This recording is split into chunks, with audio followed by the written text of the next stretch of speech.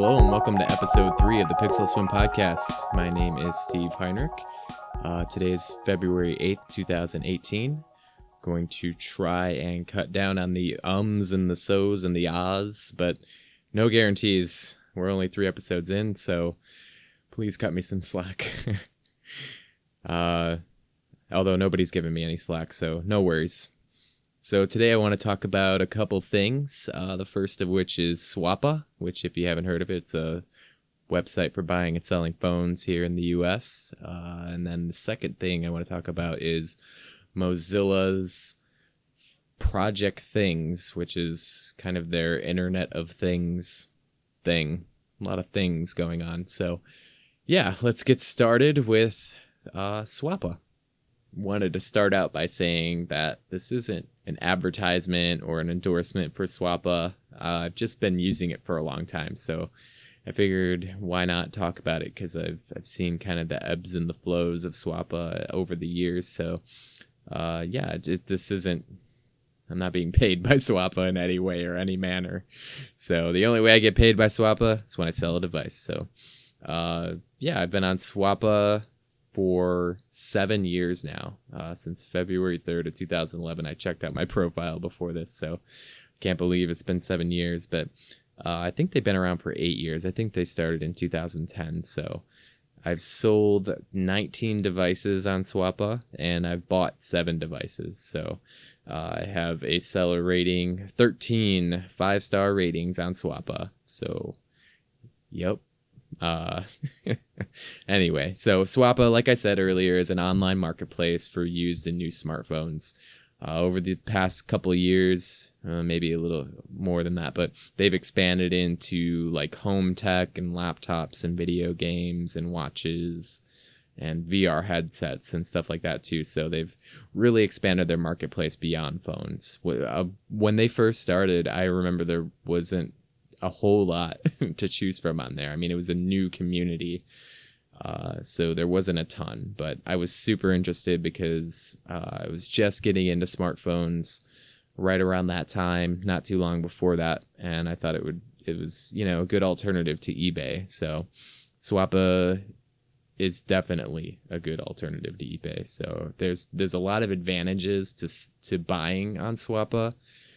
Mostly that it's a community with like real people and ways that you can actually communicate with the sellers on there, because most of them, I'd say about 90% of them, are just regular people, not bulk sellers. But there are bulk sellers on there now, but they're pretty clear and you can see who they are. So, and I think they have to get up to a certain rating in order to get that status.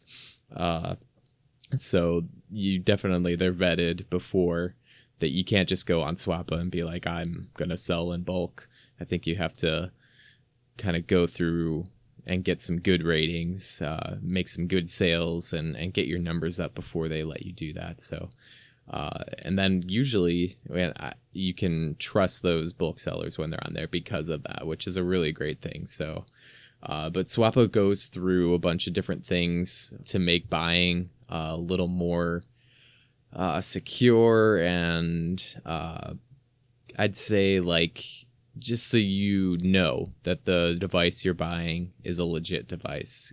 I know when I post something on Swappa, they require you to verify the IMEI number before they will let you post it on there. And I think if it's blacklisted, you can't post it on there. So only whitelisted IMEI numbers. And I know once you take photos and you post them on there, they won't let you put the IMEI in any of the photos, I think. I don't know if that's still true or not, but I know once I had it in there on a photo on one of my posts, or when I was selling one of my devices, and they commented back that, hey, you should probably remove this photo.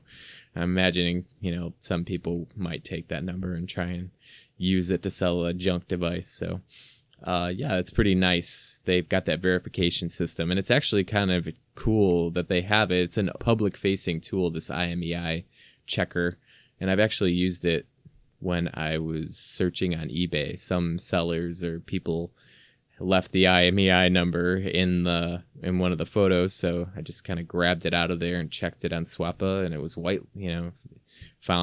If you find that it's whitelisted, all the better for the listing that you're looking at. So very cool tool. Swappa also requires that when you're posting a new device or your device, that you have a verification photo. So once you go through and fill everything out for your listing, you're given, I think it's like a 6-digit randomized code that you are required to upload at least one photo with your device next to that code. So that way it's kind of like it's just another way to verify things, that the device actually exists, and that kind of brings another human element into it. So pretty cool, the verification photo, just a simple, really kind of a human solution to verifying a device. So beyond the IMEI, physically verifying it. So, and then the last thing that's a real advantage is of buying on Swappa is the fact that the price that you see is the price that you pay.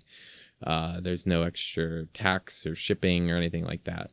Actually, I think there might be tax now if you're buying within the state. I'm not 100% sure, but either way, the price that you see is the price you pay. And the thing is on every listing on Swappa is that there's a comment section that goes directly to the buyer, or not to the buyer, to the seller.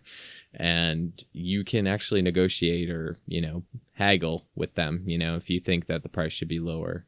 So a lot of times the seller, and I know I've come down on the price for a device. So it's just a really nice, that's kind of what makes it a community, what makes Swappa a selling community. So there's also advantages of selling on Swappa. First of all, there's no fees. So you can just post your device. I actually usually cross post on Swappa and eBay, and hoping that it sells on Swappa first because there's no fees, which actually leads to the next thing is that on Swappa, you get your money right away.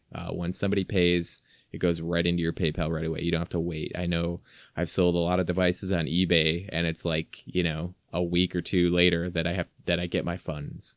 So, and I understand why eBay does that and through PayPal and all that.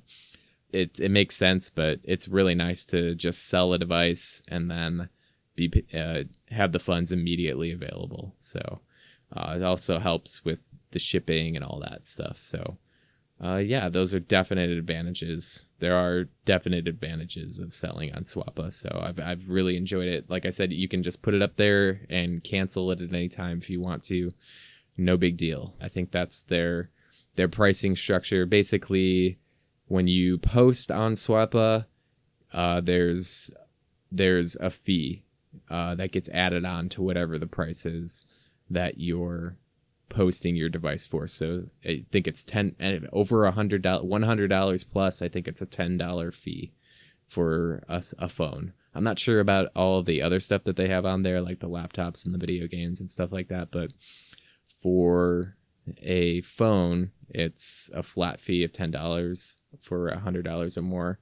And I sold quite a few under $100, so $99 and less. They actually changed it recently to a $5 flat fee. So, and that just gets added on to your posted price. So it's nice and simple. That's the thing that I've always liked about it. It's so simple to find a device on there, and also just everything just kind of makes sense. I think Swappa's doing it right. I think that's why they've had such growth over the years. So, but with that in mind, there are a few disadvantages to using Swappa, but it's really, there's nothing that would really deter me from buying on Swappa or selling on Swappa. So the buyer, because the way that they put it is that the buyer pays the seller fee. So that's an advantage for the seller, but for the buyer, they have to pay that extra $10. So really what that kind of ends up happening is, I feel like sometimes on Swappa things will be $5 or $10 more than they are on eBay because of that fee that gets added on top. So it's something to keep in mind if you're shopping around. But a lot of times you can find somebody on selling something on Swappa that is usually a lot of times I find that some sellers want to just get rid of a device. It's like a device you have hanging around. You can find these listings a lot, and you'll notice that they'll post it for, $20 or $30 less than the next up device. They're just trying to get rid of it. So sometimes that fee gets in the way, sometimes it doesn't. And just like eBay, there can be some what I call lazy sellers on Swappa who basically essentially, when I open a listing and I take a look at the pictures, sometimes all I can think and say to myself is, why didn't you wipe the phone down before you took pictures? That you're trying to sell the phone, like take a damp rag and maybe wipe off the fingerprints. But that's on eBay too, so that's down to seller.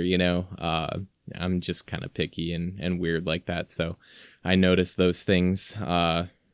But I, usually don't buy those devices. So whenever I put anything on there, I always try and clean it up real good. You got to present it because you're trying to sell it. So like I said, that's a problem on eBay, though, too. So one of the other disadvantages of Swappa is that they don't necessarily have all of the devices that, you could find on eBay. On eBay, you can basically find almost any device, even if it's from some weird seller halfway around the world, for 3 times as much as you want to pay. They have it, so there's always the option. But a lot of times on Swappa, they have all the popular devices, don't get me wrong. So it's not a huge deal, but sometimes if you're looking for a slightly niche device or even a really niche device, they don't necessarily always have it.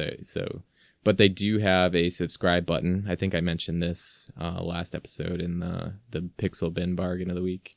About the $9.50 subscribing to the page. So that's a really good way to keep track of a device, or if somebody's posting a device, a specific device. So I've really enjoyed using Swappa over the years. It's a really great website. Like I said, I've been a member for 7 years, so they're good people. There's a real human element to it that you don't get with eBay. I definitely highly recommend Swappa if you like to buy and sell smartphones, either end of the spectrum, if you're buying or selling. So yeah, that's Swappa. All right, so on to the last point that I wanted to go over today. It was actually an article entitled Mozilla's New Things Gateway is an open home for your smart devices. This is by Matthew Hughes. This was a day ago on the Next Web. So the article starts out, if you're a smart home fanatic, you're probably familiar with the struggles of getting devices from disparate developers to play nicely with each other. Let me just stop there because I am not an Internet of Things person. I don't have any smart home devices. I only own smartphones right now. I don't really have a desire to turn off my lights with my phone. So yeah, just disclaimer, I'm not an Internet of Things person yet, per se. I do like to follow it, though. I think it's a cool idea, but I don't really see myself creating a smart home anytime soon. So anyway, let me continue on here. So it says, you may have a thermostat that works over one protocol and a light switch that communicates over another. The fragmentation is real, and it means that consumers are having to make difficult choices about the connected gear that they buy. Okay, so I'm going to throw that out there to anybody who's going through that, who has a bunch of smart home devices that don't necessarily gel. But then it goes on to say, Mozilla has noticed, referring to this problem. Yesterday, the foundation launched one of the first salvos in its Project Things effort, an integration of IoT hub called Things Gateway. And let me just remind everybody that this is Mozilla, like Firefox Mozilla. So anyway. Okay, so carrying on in the article, continues, using a Raspberry Pi and Mozilla's newly released software, users can control their smart home devices through an enticing voice and browser-based interface. The Things Gateway uses the microphone in users' computers and provides a URL that can be accessed from anywhere in the world. So I think it's cool that Mozilla's using Raspberry Pi is kind of the device to control all of your devices. Anyway, so it goes on. Mozilla's tech allows users, not necessarily developers, to write scripts using if this, then that logic. These perform actions when conditions are met and work across all supported Internet of Things devices. So the article goes on. It says, so through the Things Gateway being a proper noun, you can theoretically tell your thermostat to crank up the heat when you turn on the living room lights. You can already do similar stuff with IFTTT, which I've actually used that website. It's a really great website. I've been using it for a long time. I think it's a great idea. It's so cool to be able to connect things together. Use it with a lot of social media and stuff like that. So anyway, so it says it's nice to have an open and non-commercial alternative. And it says, in addition, Things Gateway is extensible. This doesn't just relate to additional devices, support for which can be added gradually, but also third-party applications. These can access the gateway through OAuth. So yeah, extensible. You think Firefox, you think extensible. Mozilla, yeah, of course, they're going to make this software extensible. It says, out of the box, the Things Gateway supports Zigbee and Z-Wave. No idea what those are, although users will need to purchase compatible dongles separately. I think it's some sort of way that your devices connect, but and then it says, although Mozilla doesn't call Things Gateway a hub, it's analogous to the centralized smart home hubs that have existed for ages. Things Gateway is interesting as it's a completely open system. With commercial hubs, there's always a risk that the manufacturer may get bought or run out of cash, resulting in support for products being canned. And I thought this next part was kind of interesting, and why Mozilla doing this open source Internet of Things software thing is important, and I think it's cool that they're doing this. So it says the best example of this, of product being canned, is the Google-owned Nest, which bought hub maker Revolve in 2014. 17 months later, it permanently discontinued the product. When Nest turned off Revolve's servers, it bricked the hubs that punters had previously bought for over $200. It says that risk doesn't apply here. To be clear, they're not casting doubt on Mozilla's longevity, but if worse comes to worse, Things Gateway would continue to exist. The software is open source and freely available on GitHub. And then it says, it's pretty exciting, but worth remembering that the project Things isn't just a single project, but rather an effort to address the broader issue of IoT fragmentation. As you'd expect from Mozilla, it's taking an open and standards-driven approach to this. Like my Firefox. So it goes on, in addition to consumer-oriented products like the aforementioned Gateway, the firm is interested in the technological fundamentals of how these devices talk. It's lobbying for the creation of an accepted open standard. Mozilla is an active contributor to the W3C's Web of Things interest group. This wants to give device manufacturers a consistent, standardized protocol for devices to communicate over. If ultimately accepted, it would create a long-awaited, even playing field for the Internet of Things, and would go some way to addressing the creeping issue of vendor lock-in. Oh, that sounds great. So that's always a good thing. Open source is really there's a lot of advantages to it. So then it says, if you're interested in building your own Things Gateway, you can read Mozilla's how-to, and I'll put a link to that there. This article was kind of going down a rabbit hole for me, so I'm going to put a few other links especially to this article. Let's see, it's called How to Build Your Own Private Smart Home with a Raspberry Pi and Mozilla's Things Gateway. So basically, everything I just went over, this kind of goes over the hardware you need, the Raspberry Pi and stuff like that, the SD card, and then it tells you how to install the software and use the Raspberry Pi to set up all of your smart home stuff. It walks you through in pretty plain language. First of all, if you're going to do this, there is a little bit of a learning curve if you're getting into this for the first time. But if you've been using Internet of Things and your smart home stuff, this article should probably be pretty easy to follow.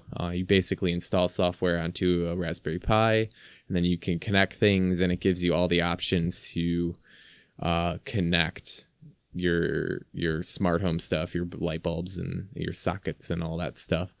And then you can actually set up like a floor plan of your house, so you can kind of see all of your stuff in one place to turn it on and off and stuff like that. So, and there's also like an add-ons. It goes over how to use add-ons for it, which is the extensibility for this. And it goes over how to use the voice actions on this, how to go over the updates and stuff like that.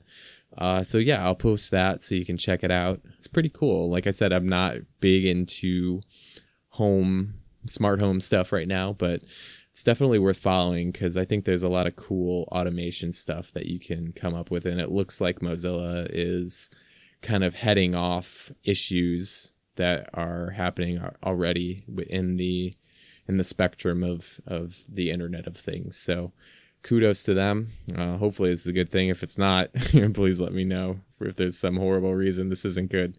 But I can't see one on the surface of things here. So yeah, I thought I'd share that. Very cool stuff, especially if you like Raspberry Pis, which I really, I think I just, maybe that's going to be my next tech purchase. It's always been on my radar. So very cool stuff. Yeah, so check it out. Okay, so that wraps up this week. Went over SWAPA and Mozilla's Internet of Things thing. So that moves us on to the last segment as usual, which is the Pixel Bin Bargain of the Week. So every week I'm finding a good bargain on a smartphone. This week it's on SWAPA. Not a coincidence. So it's the LG G5 T-Mobile version, but it's GSM unlocked for GSM carriers in the US. So it's going for near mint from a bulk seller called For Less Phones spelled with an F. It's going for $119 near mint LG G5, which is an amazing price for the LG G5. It's still a really great phone. It's got the wide angle camera on the back. I actually had this phone for a little while. Kind of regret getting rid of it. Battery life's not the greatest, but it's got a Snapdragon 820, 4 gigs of RAM. It's a 5.3 inch, looks like a quad HD screen, 2800 milliamp battery. This is the phone where they were trying to do their own kind of mods system. So the bottom pops off, you can replace the battery, there's like a camera attachment that slides in the bottom, and also I think like some sort of DAC system that you can attach to the bottom too. So it's a nice phone, it really is. So I thought I'd also add on this week, because whenever I get a new phone, I always want to get a case for it right away. So I'm going to put a link to eBay, just the LG G5 Incipio search result. They're on there for like $4 to $8. You get an Incipio case for the LG G5. So you pick up the LG G5 for $119, we'll call it $120, and then like $6 for a case, $126 for an LG G5 cased, and a nice Incipio case too. Incipio, great cases. I always start with them. Every time I don't start with an Incipio case, I always end up getting one. So $126, can't go wrong, out the door, shipped. So yeah, check that out. So that wraps it up this week. I appreciate you tuning in again to the Pixel Swim Podcast, episode 3. I'm still working on an article that I'm trying to get up there. Again, let's just say it again. Look out for an article on the website. So if you want to check out pixelswim.com for all of the social links, follow and subscribe through there. I appreciate you tuning in again to episode 3. I hope you have a good night or whatever time of day it is when you're listening to this. So thanks again, and Godspeed.